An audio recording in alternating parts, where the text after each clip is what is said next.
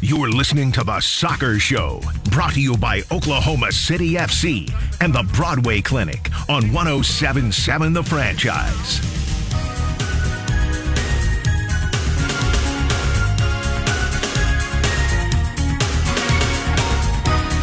Happy Saturday, everybody. This is The Soccer Show here on 107.7 The Franchise, brought to you as always by Oklahoma City FC and the Broadway Clinic. Ryan Chapman in alongside my good friend Todd Lisby. Toddy, good morning. Welcome aboard. Good morning. Alongside our good friend, Matt Goldbranson. Goldfish. Goldfish, we just found out, Goldfish and I are basically roomies now after his move. So. I know, right? Well, I'm like right across the street from you, pretty much. It's beautiful. I figured you were saying you're roomies in the sense of you guys are up here all the time. That's true. I have no life anymore. This is Goldfish's second home, basically. Yes. Well, Goldfish, so what Matt Burton and I used to joke, which was not a joke, it was actually true. There's an upstairs to Tyler Media, and that's where Matt Burton and we have like a pull-down cot. Yeah. And then when someone was out, we had to slot in, things like that. I willed my cot to Goldfish, so... Congrats, Goldfish. All right, thanks, guys. I appreciate it. You have a cot. I wish I would have taken advantage of that yesterday instead of trying to drive home before I had to come back up here for the basketball game. Well, now you have a place that you can lay down, just like Arsenal did on Wednesday. Yes, yes, we will get to that. We will get to that in a minute as Arsenal and City, the two Premier League titans, faced off.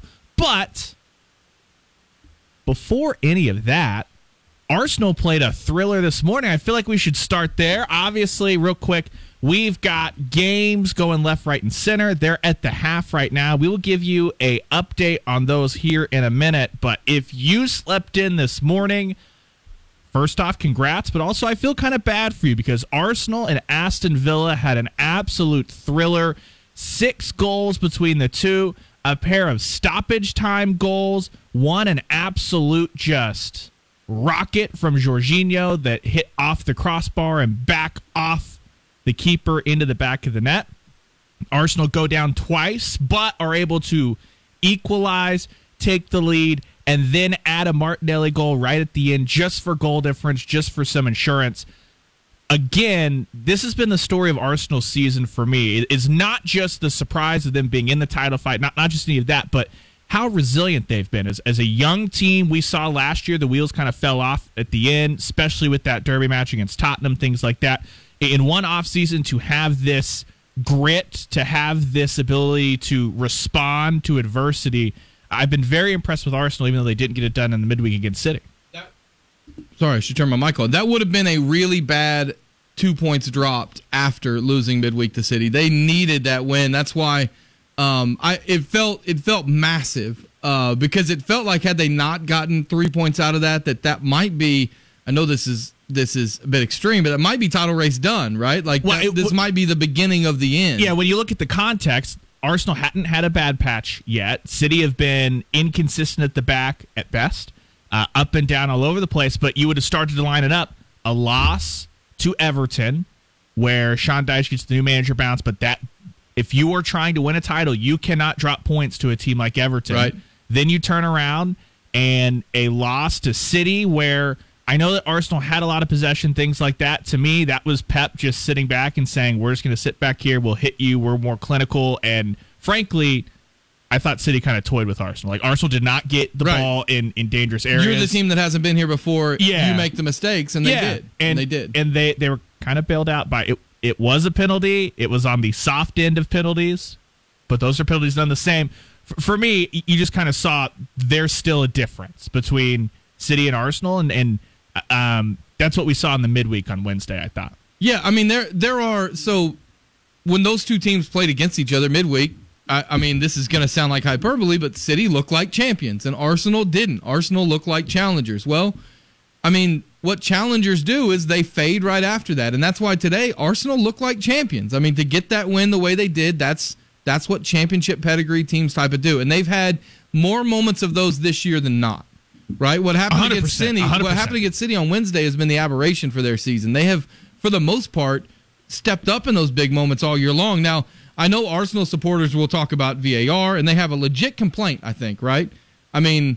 VAR has cost them points a couple times this season. I'll be the first to admit that. Ironically, cost them 2 points against Manchester United VAR probably also cost City 2 points against Manchester United on the Marcus Rashford goal. So a lot of that stuff. Fergie time is still here. It's just floating around in the ether in different ways. What a shock! Man United gets 2 points on both of those decisions, but it's one of those things where it's that all kind of comes out in the wash. But the moments like stoppage time today for Arsenal are the ones where you win championships, and that was very big for them. It felt like I'm not saying it's a title winner, but it felt like it could have been a title loser had they gone on and drew that game 2-2, or heaven forbid, given up a last-minute goal and lost themselves 3-2. Yeah, especially because, again, the context of all this is Arsenal is still the youngest squad in the Premier League.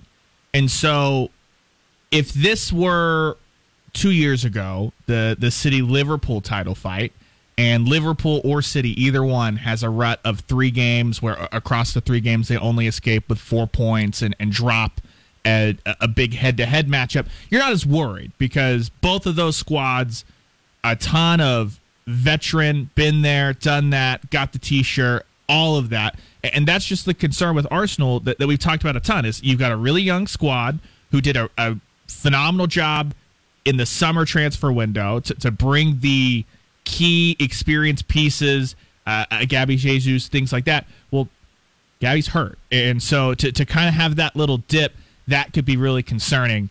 But Arsenal were able to avoid that. And again, just a special shout out to Jorginho, who whatever Mikel Arteta's done with him in 2 weeks, that man is shooting, and he just didn't do that at Chelsea. And so that shows you that Arteta's coming in, and he's immediately taking an experienced player that's won just about everything you can win in Europe. He hasn't won the Premier League, obviously, and he's improving him based off of what we saw talked about Chelsea. this last week. A lot of Arsenal supporters didn't like that move, and those Arsenal supporters are idiots. You and I both think that he kind of fits into what they want to do.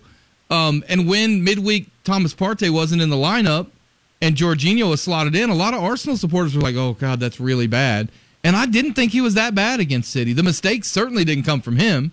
They came from Gabriel. They came from Zinchenko. They came from people like that. And again, the context is Arsenal spent £12 million. It'll be 13 if they win the Premier League. It's a very low risk, high reward. It's a short-term deal, and it's exactly what you needed after you missed out on some of those opportunities. So City go top Wednesday, and then this morning Arsenal fire back. Do you want to circle back to Wednesday's match real quick? Yeah. I just want to know what your thought. I know you said you kind of thought City toyed with them. I really thought Arsenal had a chance to go up 1 or 2-0 in the first half.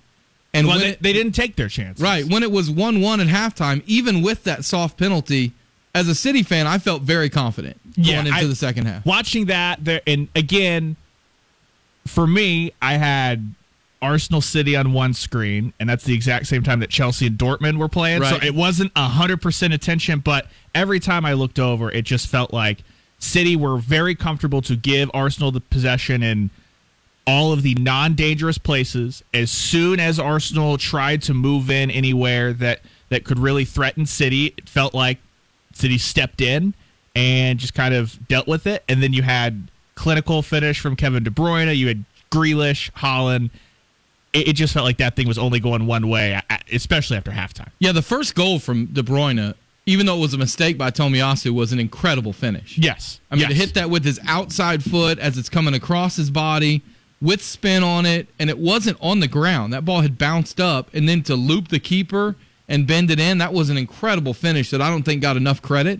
And then, the second goal was just a total mistake from Gabriel, and a good finish by Grealish that got a slight deflection again from Tomiyasu, but that was, more a mistake than it was a well-earned goal. The third goal was a great goal for City, with Haaland's goal at the end to finish it off. That was a class goal, and that was one of those, like I said, where it felt like, okay, that's the champions right there. Yeah. And then real quick, the only other game, little wrap up, go 2 days further into the past. Off Wednesday, Monday, we get a big Merseyside derby. Yep. Liverpool handle Everton 2-0.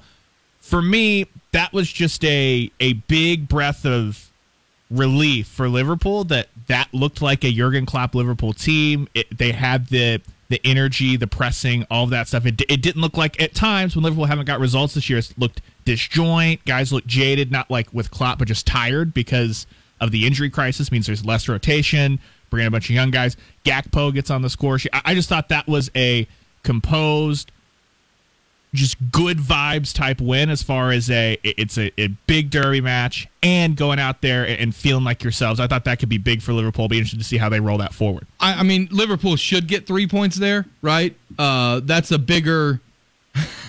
Ryan just leaned back in his chair. Chelsea miss? Mason Mount? Mason Mount. Whoever wants him, you can just have him. Whatever version of Mason Mount has played this year is not the Mason Mount that Chelsea fans have come to know. And if he's not going to extend his contract, look what just happened in the City match. Keylor Navas just with a huge double save. He's just rolling around on the ground back and forth. I know. Look at that. Right at him. Roly-poly Keylor. Hit him right in the googlies.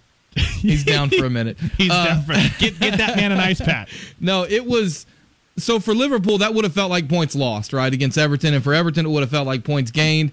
Pickford kind of made the mistake early on, coming out on the ball. I think Liverpool probably still would have scored that because it was basically a breakaway goal. But Pickford makes a few early mistakes. Liverpool put Everton behind the 8 ball, and Everton just can't play that way, right? So I do think, for me, it was good for Liverpool. Like you said, it was good vibes, but for me, it was just as much about how poor Everton really are. Yeah, which that's what they should do, but Liverpool haven't done what they should do a lot of times this season. Right, exactly. And that's why Liverpool, Chelsea in different spots, but that's why they're not where they thought they were going to be coming into the year because they're unable to do that. It's that old St. Francis of Assisi quote, my favorite quote ever. Yep. Start by doing what's necessary, then do what's possible, and suddenly you'll find yourself doing the impossible, right? Exactly. It's necessary to beat Everton, so good for them. That's a good start. All right, so we had the 6-goal thriller this morning between Arsenal and Villa. We have 6 matches happening right now, and we have 3 total goals between those 6 matches all into the second half. Bournemouth are up 1-0 on Wolves. Man City have a 1-0 lead over Nottingham Forest. Everton and Leeds are scoreless. Brighton and Fulham are scoreless. Brentford and Crystal Palace are scoreless. And everybody's favorite Southampton St. James, Ward-Prowse, rifled in a free kick goal right on the about 2 minutes before halftime. After Cesar Azpilicueta gave up just a laughably, why did you foul that man in that spot? Idiotic. So Southampton lead Chelsea 1-0 as Chelsea continue to be wasteful in front of goal. On our little preview sheet, Ryan writes, checking the scores, Chelsea blows. Yes. Chelsea blows, LOL. Just in case anyone's wondering where my head's at, I've been in this spot since the hire was made, but Hogwarts Legacy, it's all the rage in the streets right now with the kids. That's the only Potter I want in my life is Hogwarts Legacy. That is where we're at. Todd, let's take a break. I know we're breaking a little early for our first segment, but there is so much going on. Manchester United had a soft deadline for bids for their sale. We had a ton of games between the Champions League and the Europa League. Welcome back, Qatar, to World Soccer. Welcome back, Qatar. We had Jesse Marsch news and then Jesse Marsch news. We have Neymar. We have so much stuff going on that we're going to need a massive second segment here on the Soccer Show. So stay right here on the other side. We'll hit all of that and more. You are listening to the Soccer Show, brought to you by Oklahoma City FC and the Broadway Clinic here on 107.7 The Franchise. The Soccer Show is on Twitter. Give us a follow at Soccer Show 1077.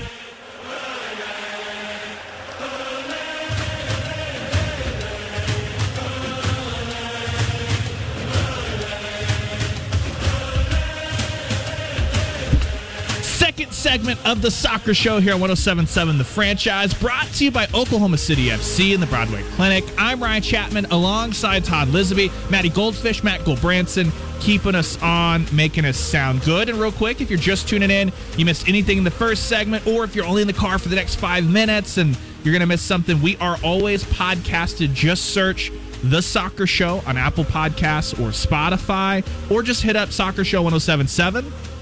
I promise my goal this week is to be better on Twitter. It's going to be a hectic week. Last week was a hectic week. I'm going to try to be better on Twitter at that handle. My apologies. You can direct all your hate mail to me. Well, there's plenty going on. I should probably help in that regard as well. But there's plenty going on as far as news off the pitch goes as well, which we are definitely going to get to. Do you want to do that first, or do you want to go to Europe this week? Let's go off the pitch first. Okay, and then just real quick, if you missed it, no goals in the break, but if you're just tuning in, rapid fire. Southampton's up on Chelsea 1-0. City's up on Forest 1-0. That's at the Bridge too, right? Yeah, yes. It's João Felix's home debut. Not that you would know whether. Why is his home debut just now? Didn't he start Yeah, a month ago? He started like a month ago. He got sent off against Fulham. The center ref on this game is the same center of course that it is. sent him off, and you could tell that João Felix was feeling some type of way about a foul call in the first half. That's neither here nor there. Bournemouth's up 1-0 on Wolves. We've got 3 other matches that are scoreless. That would be Brentford and Palace, Brighton and Fulham, Everton and Leeds. No goals there. We're hitting about the 60th minute, about the hour mark across that. All right, let's go off the pitch first. Big news in Manchester. Friday was the so-called soft deadline for bids to come on in for the purchase of Manchester United. It looks like there are at least two massive public-facing bids. The first one coming from in the country, Sir Ian Ratcliffe. He had come on late in the Chelsea process with a bid. He came in well after all the deadlines, things like that. Some of the questions from Chelsea fans... He's just gagging to own a football team, isn't he? So some of the questions from Chelsea fans when that came about was he's a guy that had been labeled through just his career as a boyhood Manchester United fan. So a lot of people were going, why is he suddenly coming in for Chelsea? All that stuff. So that bid makes a lot of sense. He owns Ineos. It's an energy company. I think it's Ineos. Ineos, yes. Yeah. INEOS, I believe. Most notably, if you watch Formula One, they're plastered on the side of Mercedes, right. Things like that. And then the other bid is essentially a Qatari bid for Manchester United. It would be a debt-free bid. It'll be interesting to see what the offshoot of that is, because... That would be amazing after a decade plus, in fact, a decade and a half of Man United just coming after City for being Saudi-owned, for being Arab-owned. If a Qatari bid does take over the team, it's going to be amazing to see the walkbacks on social media. there's the irony portion of that, but then there's like the nuts and bolts of the Qatari Wealth Fund. It's essentially Qatari Wealth Fund. I don't know how it's technically classified, because that would require me to get into like UEFA lawyer documents, and my brain is not large enough to comprehend any of that. But I'm a City fan, so I don't even want to mess with lawyer documents right now. Fair. But the offshoot of that is an ownership group cannot have a majority stake in two clubs that compete in the same competition, i.e., Champions the League. Same owner can't own two clubs that are going to play in the Champions League. PSG is owned by essentially the Qatari Wealth Fund. So this bid, there'll just is there any way to do like a shadow company? Yeah, and you know what I mean? And so technically, Red Bull Leipzig and Salzburg, right? That whole group, they went through a big semantics fight with UEFA, and they somehow got it organized and classified where they are considered to be independently owned, even though, and Augsburg's in there as well, even though they're all owned by Red Bull. It's a multi-club. Yeah, it's a multi-model. So we have a goal. Everton are on the board. Is that Seamus Coleman? It is. Seamus Coleman, the Evertonians. That's a big goal for relegation. The relegation battle. The blue side of Merseyside. Premier League goals on the board, scored by men named Seamus, are built different. They are built 1-0 different. Everton over Leeds, 65th minute. God, why am I drawing a blank on what Everton's home ground is called? Sean Dyche's. What is Everton Stadium called? Goodison Park is on fire right now. I couldn't think of that. So Sean Dyche, his goal celebration was to grumble it into his hand instead of celebrating. Look at that goal. Wait till you see the replay on this. Holy cow. The keeper thought he was going to play the cross, and he got him near post. That line on it. Oh, he got him near post. Seamus Coleman, was that on purpose? No. I was about to say, this is the one where you come back, your teammates mob you, and you immediately go, that was a shot. Yeah. That was a shot. It was not a cross. That was a shot. That was a shot. That was a shast. That was a shot that was meant to be a pass. That was a shast for sure. Well, some of the smirks by his teammate, everyone's like, yeah, that was a cross. Don't worry about it. They all count the same. 1-0 Everton up on Leeds. That one's in the 66th minute. We shall see if Everton can hold on. No new manager bounce for Leeds, as they're still just fumbling around. Yeah, we were talking about United, so it will be interesting to see how that plays out, right? Yeah. I mean, because if they can get all the things figured out, I think the Qatari side is probably the better bid, isn't it? The question would be, so we know that Qatar spends money with PSG, right? We just wouldn't know that with Sir Ian Ratcliffe. As someone that we have a this is how Qatar's run a football club before, and how they've run it is they want to be at the forefront and they want to win. Sir Ian Ratcliffe, Manchester United fan, so you'd think that means he wants that kind of success, but we just don't know what that looks like. And so it's kind of the damn if you do, damn if you don't type thing. You sort of know what it's going to look like on one side. But frankly, regardless of who it is, the Athletic Football Show was talking about this week, and I want to give them credit for this point, that Manchester United has been so poorly run the last 15 years by the Glazers, and they have been so interested in just taking profits out of the club, not letting them reinvest in the club, things like that, that if it were any other club outside of Manchester United, maybe Liverpool, might have been able to survive an ownership group that bad. Anyone else would have fallen off the face of the earth. So Manchester United, regardless of how much Sir Ian Ratcliffe comes in and throws around, regardless of how much any of these bids want to throw around, simply not taking money off the top of the club and allowing them to reinvest in facilities, things like that, that will do wonders for Manchester United, regardless of how good or bad an owner is, because the Glazers have been just awful. Moving to another off-the-pitch story, Jesse Marsch, it looked like midweek he was going to be managing the Southampton team that's winning at the Bridge right now 1-0. That fell through. So my question to you, Ryan, is does this change at all him possibly being the U.S. men's national team manager? Or does it feel like that ship has sailed if he was looking to get back in at Southampton? So it'll be interesting. Southampton, it sounds like the talks broke down because Jesse Marsch wanted some long-term commitments, obviously taking over the team at the bottom of the table. I assume what he was probably wanting is, hey, if I'm not able to turn this thing around, are you going to stick with me through the championship and let me try to get this thing promoted? I think it just shows that Jesse Marsch is looking to get back into the game, looking to act now. And all indications, everything that we've seen from U.S. Soccer have been they want to appoint their general manager and director of football first, and then that hierarchy will appoint a manager, which that makes sense. The only issue is, sorry, I'm watching Erling Haaland hit the crossbar. It bounced right back to him, and then he just skied this thing over the goal. This has Forrest. That's rare, isn't it? This has Forrest 88th minute draw, crack goal written my gosh. all over it at City and Forrest. Keylor Navas is just standing on his head right now for Forrest. He's doing everything he can. Sorry. This is what happens when you do a show when the matches are live, right? So the timeline that U.S. Soccer has laid out is the last time we had reporting on this, U.S. Soccer was looking toward the start of the Women's World Cup to have their director of football and general manager in place. So if U.S. Soccer is going to go through the process of director of football, general manager, and then appoint the next manager, you're looking at the end of the European season by the time the U.S. has a manager. So if Jesse Marsch remains unemployed through the end of the European season, I don't think that means that he's not in the running, anything like that. Right. It's just if Jesse Marsch was your guy, might want to act quickly. Is this mic acting up? Yep. Yeah, it sure is. It acts up. It does that now and again. There we go. I think. Are we better? Yeah, we're good. We'll see. No, so I'm going to switch to this other side. Hang on.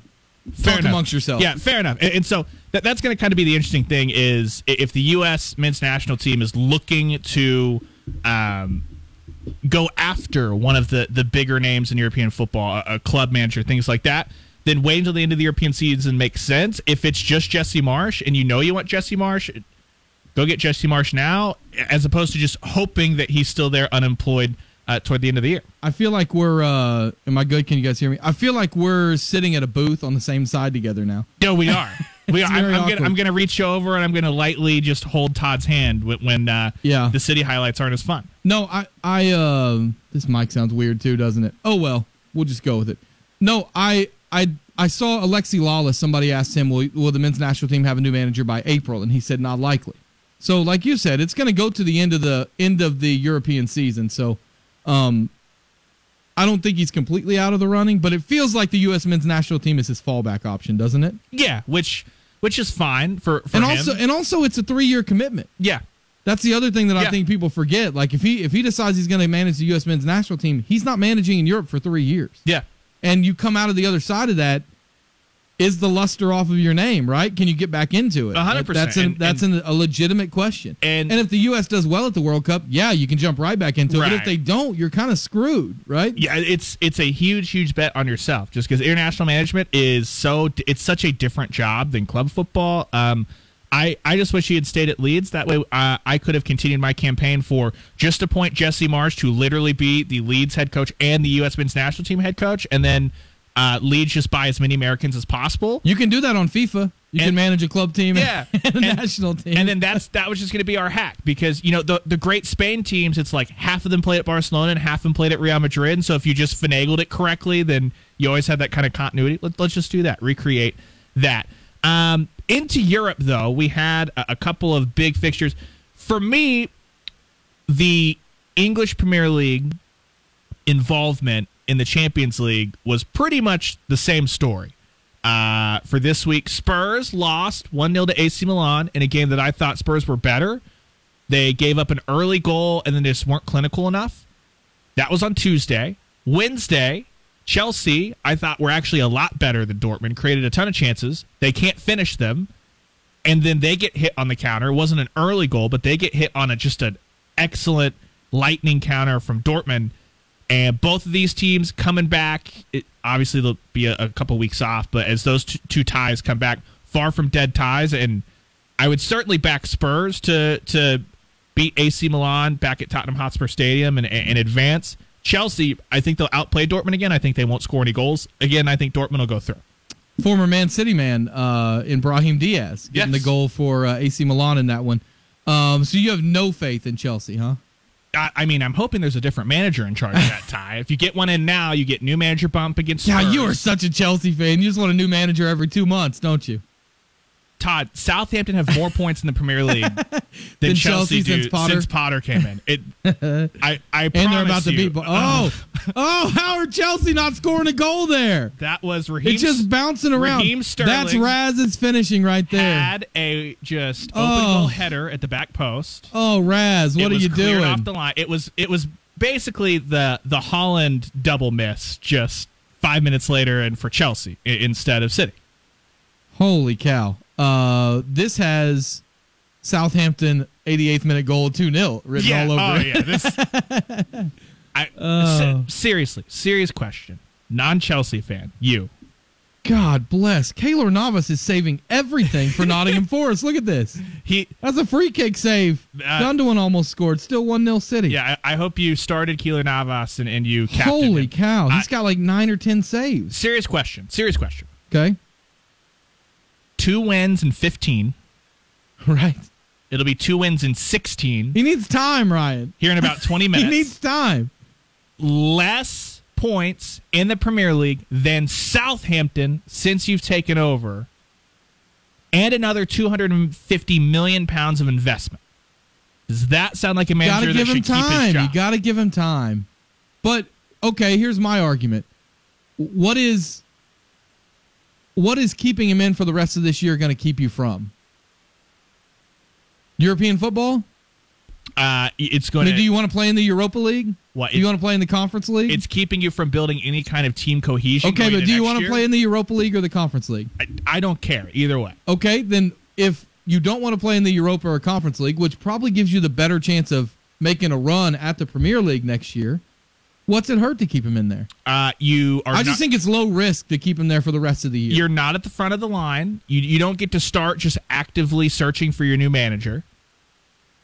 That's true. I see that argument. And again, Chelsea have Todd, I watch every single Chelsea game. I couldn't tell you what the Chelsea game plan is. Seriously, I couldn't tell you what if Potter, if they play perfectly, I could not tell you what that looks like. This is not a guy that's had a couple of days. He had 2 weeks off for the Queen's unfortunate passing that created a window for him to work with the team. He had the World Cup break.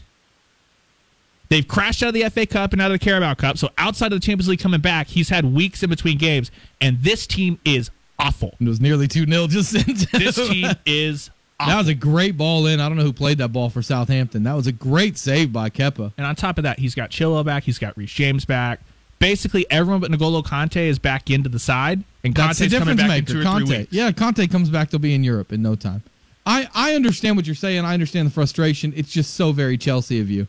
And even you have to admit that, right? Sure, but... and it's very Chelsea of them to hire a manager who goes 2 wins in the first 16, and then they have to look like Chelsea again. That's actually not true at all, as he has the worst record. It's not close. No. What I'm saying is it's a perfect, like, it plays right into the stereotype of now they're in a situation of we can either do what we probably should do and look like the same Chelsea we've always looked like, or we could, in this situation where the last time that you would think we'd keep someone on, we'd show some patience. Yeah. But here's my question. Does new ownership change that? Well, so the goal of the new ownership is that they want to be a long-term project.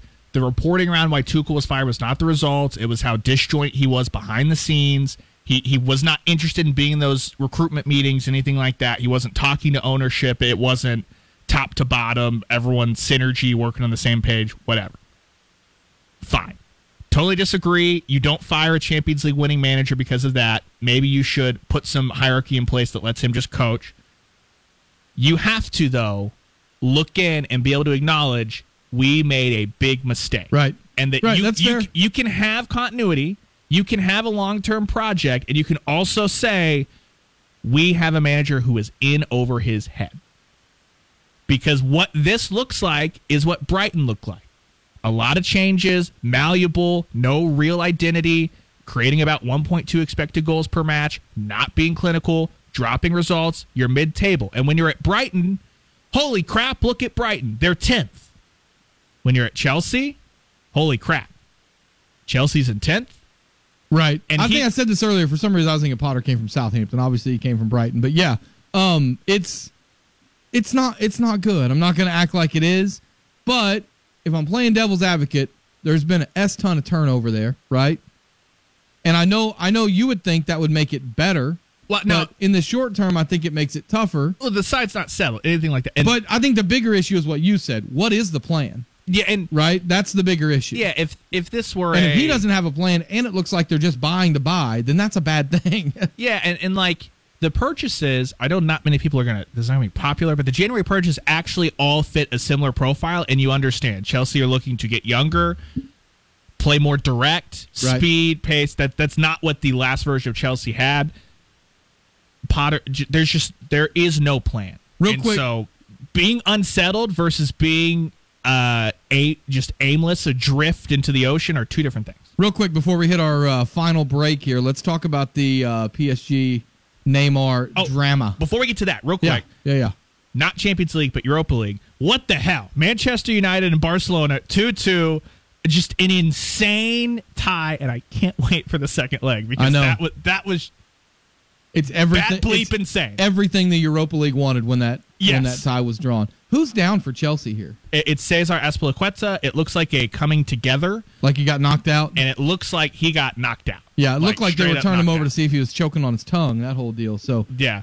I think it's fair to say he'll be off. It's a very, very scary scene at Stamford Bridge. Just as it looks like just a typical on a corner, two guys go up, heads clatter, but it looks like Azpilicueta is just knocked out. Gotcha. All right, PSG and Neymar. You're way more up to speed on this than I am. So I saw a few blurbs about it. I haven't really read up on it. Tell me what's up. Yeah, so basically, Kylian Mbappe comes out and says, hey, he has this, I don't want to oversell it, but he basically is like, what we really need is some good sleep, nutrition, take care of our bodies, preparing for the really, really big Champions League tie. That sounds good. Sounds Right. fine. Sounds like he's trying to send a message. Hours after that happens, Neymar was seen at a McDonald's deep into the night after Yes. he had played in a poker tournament. Yes. The night before big Champions League fixture. And then on the other side of that, you get rumors coming out of it that Todd Boehly and Chelsea had made contact about would Neymar be available, stuff like that. it appears a little trouble in paradise with Neymar not looking totally locked in with the PSG project right now. Well, let me just use this as a moment to remind people that the Franchise Poker Tournament is coming up on Monday. If you want a spot in that at thefranchiseok.com at the Ash Cigar Lounge, 712 North Broadway Avenue, 6:30 p.m., benefiting Fields and Futures. So I'm going to be playing in that, so I hope that Chisholm doesn't talk to me on Monday about needing some sleep and rest before our Tuesday show, because otherwise I'll be in a Neymar situation real quick. This mic is toast. Gosh. Okay. Beautiful. So it'll be interesting to kind of follow that and see if that leads to a global star kind of being on the move this summer or what. As PSG, there's the ongoing contract drama with Leo Messi. As that thing still hasn't got itself sorted out, it looks like they could be quickly in one summer repositioning themselves to say, no, we're going to go all in on just purely building around Mbappe as the face of our attack, and that'll just be a new look PSG from what we've become accustomed to the last couple of years. Yeah, and what's the future of Mbappe as well? Yeah, because there's still the Real Madrid. That's and moving. he always seems very unpleasant when it comes to talking about his future anywhere, right? Yeah. Everywhere he's ever been, he's always like, yeah, I'd like to get out of here. Yeah, essentially. He's kind of Kevin Durant-ish in that way. Yeah, what it sounds like behind the scenes, PSG are trying to say, can you please stay through the Olympics? Because they want to make, the Olympics will be in Paris in 2024. They want to make Mbappe one of their senior players. You only get, 3 or 4 of those? 3, I think, over 23. They want to make Mbappe kind of the scene of that, center of that.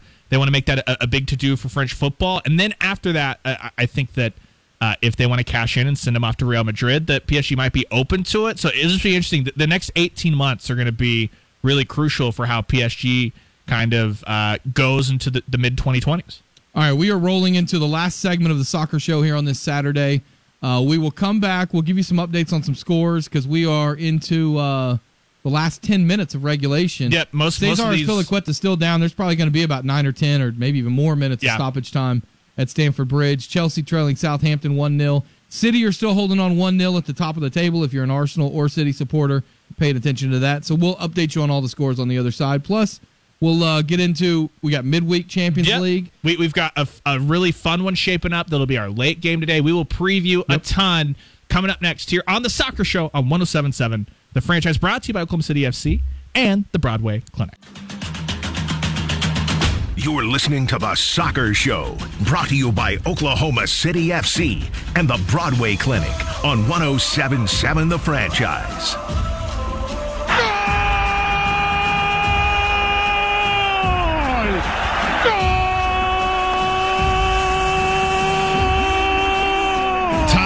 I've got bad news. You were exactly right. I was exactly right. City have conceded. That's right. Nottingham Forrest, 85th minute, I believe it was. Chris Wood at the back post. Nottingham Forrest on the counterattack. Keylor Navas is the man of the match for Forrest in this one. Yeah. He has stood on his head in the second half to keep it at 1-0. It's now 1-1, which is huge for the title race after Arsenal got the last gasp winners. I guess they had 2 goals. And it looks like Everton are about to maybe make it 2-0, maybe not. Not well done there. Meanwhile, Chelsea still trails Southampton. Kai Havertz is just laying on the ground in the box for no reason. Azpilicueta is off after about a 10-15 minute delay. Yeah, it was bad. Again, he got knocked out if cold. You missed it, just 2 heads coming together. Azpilicueta was stretchered off and went straight down the tunnel. So not good there. Hope that he's okay. This is the Soccer Show. You can listen to us every single Saturday morning, 10 to 11 a.m. right here on the Franchise. If you've missed any of the show, we did a lot. We recapped Arsenal and Villa this morning. We talked a ton about the Manchester United sale that's impending, all the Champions League and Europa League matchups from this past week. Jesse Marsch, U.S. men's national team. Todd was my therapist on Chelsea Football Club. We've covered a lot already, and if you missed any of that, don't worry. That bad boy will be podcasted at... Just search The Soccer Show on either Apple Podcasts or Spotify. That's the spot to be. Or look at Soccer Show 1077 on Twitter. Real quick, before we preview the matches, we've got the rest of the week. Like you said, City and Forest, that's 1-1 in the 88th minute. Bournemouth still are holding on to that 1-0 lead over Wolves. Big relegation battle there. Yeah, that one's about to hit the 90th minute. Everton, who scored while we were on in our last segment. They're up 1-0 on Leeds still in the 90th minute. Also a big relegation battle. Yeah, Brighton and Fulham. It sounds like that game's been wildly entertaining despite the fact that there are no goals there. Palace got one on the board.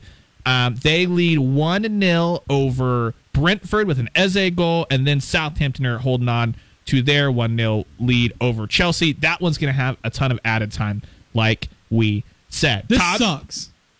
Oh, City? Yeah. City? Yeah. Well, in Chelsea for you. Correct. We have a little more to lose than you do. We have nothing to lose, and still we are disappointed indeed. Should be a fun one coming up. The late kickoff today. Newcastle has the Saturday night/afternoon kickoff for the third straight Saturday. They will take on Liverpool. Like we mentioned, Liverpool got that 2-0 win over Everton in the big derby matchup on Monday. Be really interesting to see if Klopp and Liverpool can kind of pull this thing together and get some good vibes rolling. Can they make a push for Europe? Absolutely. Not a title race or anything like that. But right now, I think it's more importantly just getting everyone back on the same page and ready to kind of attack the offseason as Liverpool look to be back at the spot that they've been way more accustomed to fighting at the top next year. I would be lying if I told you I was not paying attention, or I was paying attention to you right now. I think you were mentioning Liverpool, Newcastle. City are just volleying the ball in the box like it's QPR 2012 beautiful, right now. Beautiful. No, that's one of those ones, right? If Newcastle are going to take that next step, this is a match you win, right? I mean, we talked about it all the time, especially Liverpool, the form that they've been on. Obviously, Everton aside, Newcastle's the better team this year. Right, and this is the type of match that you win. For Liverpool, you mentioned it earlier, the good vibes of Saturday, or I guess Monday, the win over Everton. Do those continue today? I do want to ask you real quick, there was a lot made midweek. You know, Arsenal played early this morning after playing City on Wednesday. Right. And Arteta said, hey, when teams play Champions League on Wednesday, they don't get the early match on Saturday. Right. Do you think it's fair that they got the early match playing? Because the argument against that is, well, that is because you're traveling somewhere in Europe and not, but you're going from, London on Wednesday to where was the match today? Was that against Villa? Just in Villa? Yeah. Yeah. So nowhere. Right. Exactly. You're not really going anywhere. So do you agree with that, or you think that's much ado about nothing? So, because right now it feels like Arteta's just finding a lot of reasons to complain. I think that the Premier League has always kind of befuddled me as far as why they make it tougher. Why would you make it tougher? Yeah, I know. I've never understood that. For like a Newcastle and Liverpool, that would be a game that you want to feature. Put them up first, right? Because they didn't have to do any midweek traveling, all that stuff. The Premier League, for years, it feels like has gone out of its way, whether it be just, hey, no, we want our holiday fixtures. I'm like, okay, so you can have a winter break before the holidays or after the holiday. You can still have your holiday fixtures. You can still have your Boxing Day, New Year's Day, all that stuff. But you can do it in a way that you finagle the schedule to make a lot of sense. I truly think, regardless of whether you're in Europe or anything like that, I just don't understand why the Premier League makes things harder. If you've got to do midweek, which that's the reality of how congested the schedule is, fine. Then you shouldn't be playing the early match. Like, you should be giving your guys as much time to recover as within reason, whether that is a few couple hours. And that's whether you are Southampton or Brighton or Arsenal or City. I just don't understand why you would make things harder on your domestic clubs. Now, I agree, and that's why we've always talked about it. It's way tougher to win. I think it's tougher to win the Champions League as a Premier League team than it is to win the Premier League as a Premier League because of and I know that obviously there's a lot more chance involved because it's a draw and it's a knockout tournament, but just schedule-wise to manage it as a Premier League team. The FA does not help you win one. Right, exactly. And that's why every year it has been Liverpool last year. It was City a few years ago. Can they win the treble? Can they win the quadruple? That's damn near impossible. Yeah. Right? I mean, it's not only has to take a lot of skill, you have to be really good, but it takes a ton of luck. Yes. A ton of luck. And we saw last year, and previous years with City, like City missed out on the treble by losing to Wigan in the FA Cup. Right? I mean, that kind of stuff happens where you got to go to Wigan midweek. That doesn't, they get the long winter break and everything else in all the other leagues. So I just found that an interesting discussion. Speaking of City, they're back at it in Champions League this week against Red Bull Leipzig. Looks like they'll be coming off points dropped. In fact, there it is. Final whistle. 1-1 at the City ground. which is not where Man City play. That's weird, I know, but which is Nottingham Forrest get a point. That is best case scenario, almost best case scenario for Arsenal coming out of Wednesday, because like we said, it could have been a moment where Arsenal lose to Everton, Arsenal lose to City. Even if they split points against Villa, that could be a young squad that has to sit there and think about that, because the narrative, it's a 4-point swing. Yeah, because the narrative would be young Arsenal, they've wobbled, they've flinched, they've blinked, whatever you want to use, all that stuff, and now Arsenal have a galvanizing win, a huge late thriller, packing a couple of goals in injury time. City now drop points, like you mentioned, the 4-point swing, and Everton has now gone final 1-0 over Leeds as well at Goodison Park. Sean Dyche coming in, making an impact there. Tomorrow, another good one should be Spurs and West Ham, just as West Ham continue to be pretty desperate there toward the relegation zone. Had a really nice defensive showing against Chelsea last time out, which we covered 3 or 4 different ways last week, if you remember that. That's the analysis you come here for. I would be interested to see if Tottenham can just come out on the front foot, because we know what's been the story of Tottenham this year. They concede the first goal. Well, if you against West Ham, you need to come out and play a little bit, because West Ham are going to be happy to sit back and pack it in tomorrow. Yes, sorry, I thought my mic wasn't on because I looked down and it's a weird mic situation here. We're battling the conditions. Not only are we like squirrels because there's soccer left, right, and center. We're watching our teams just blow it is what we're doing, but we're battling the conditions as well. So real quick, I just want to ask you this before and I know we got to start heading towards getting out of here. As we sit now, after City dropped 2 points today and Arsenal gained 2 points, basically, they rescue a win out of a draw, and City rescue a draw out of a win, basically. What do you see the title race as? Because Arsenal are now 2 points up with the game in hand, but they still have to go to the Etihad in February. Actually, I think that's in April. Here. We've got the updated table here. Both have played 23. Arsenal are 3 points in front. Is it 3 right now? Unless ESPN, I'm getting my table from ESPN. Yeah, that might be your problem. That might be your problem. Here we go. Here's the live table. We'll hop over to FootMob and see. Yeah, here's your live table. Arsenal 23 matches played, 54 points. City 24 matches played, 52 points. So 2 points back. With Arsenal have the game in hand. They're 2 points up. I mean, Arsenal are going to be the betting favorites, but right now, if I were to ask you, Ryan Chapman, who do you back to win the league? Do you go City or do you go Arsenal? Man, it's tough because the way that we conventionally think about this is I would back City to batter Arsenal at the Etihad. City have just been better than Arsenal every time they've played, so you're telling me that's a 6-point swing right there. Give me City. But it's more about what happens when those two teams aren't playing, because Arsenal have just been so much more consistent, so much more resilient. City have been just shaky at the back, 1 or 2 mistakes, and teams have been pretty clinical. I'll go City because I think that they'll win the head-to-head, and that's huge. But I actually think that this title race is not going to be decided based off the 2 matches that happened between City and Arsenal, which is kind of a weird place to be in. Chelsea just missed another really golden opportunity. Was that Mason Mount again?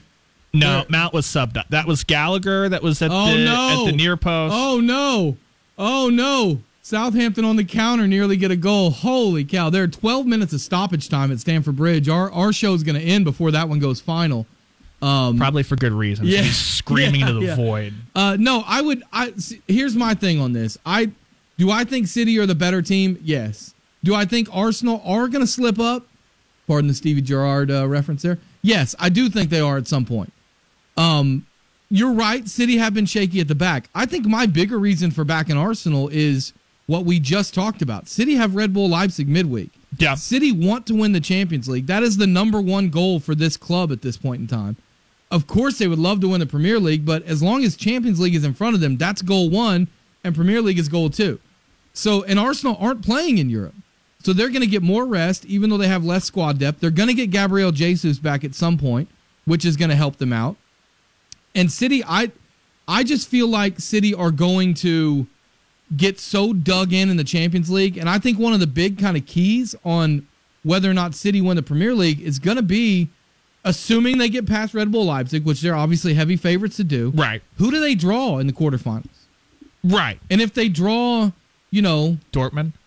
Dortmund or they draw Benfica, or I don't even know if Benfica are still in, to be totally honest with you, or somebody like that, then I would like their chances because maybe you can go win leg one and rest some players and not have to play everybody.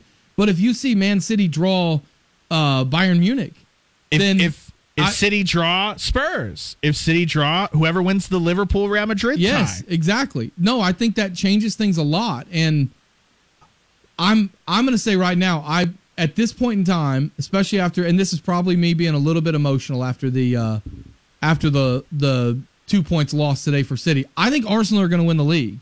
They've just been, and I didn't really think that midweek, which is weird. Their right? ability to respond over and over and over, and again, and City's inability to is what's gotten me. That's the most surprising thing to me this year. For me, it's been like different. When City have gone down early, outside of Spurs, they usually feel like they respond. It's that City go up 1-0, right, and then don't take their chances to make it 2 or 3 and kill off the game, and then they concede coming back. Exactly what we saw today. Yeah. Whereas Arsenal, we've seen, and I've made this joke tons of times, but that's a club that gets pissed when they concede and they come back raring, and more times, like within the first 5 minutes, they've like wiped that away. Right. And I think you see that fire from Arteta on the sideline, something that I wish I had on my touchline.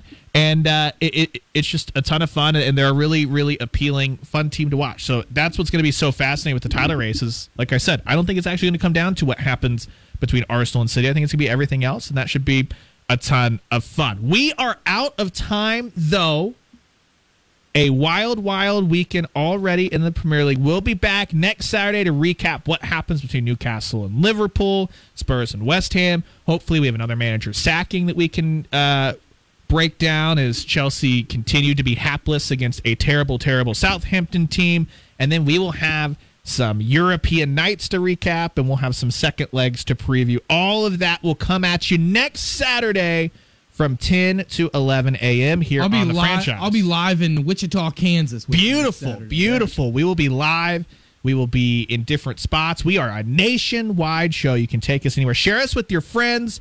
We've got the podcast. If you missed any of the show today, Apple Podcasts or Spotify, just search The Soccer Show. You can hit us up on Twitter at Soccer Show 1077. We got merch there as well. Check the pinned tweet. We've just got a couple of hats left. If you want one of those, hit us in the DMs. But until next time, we'll leave you with this.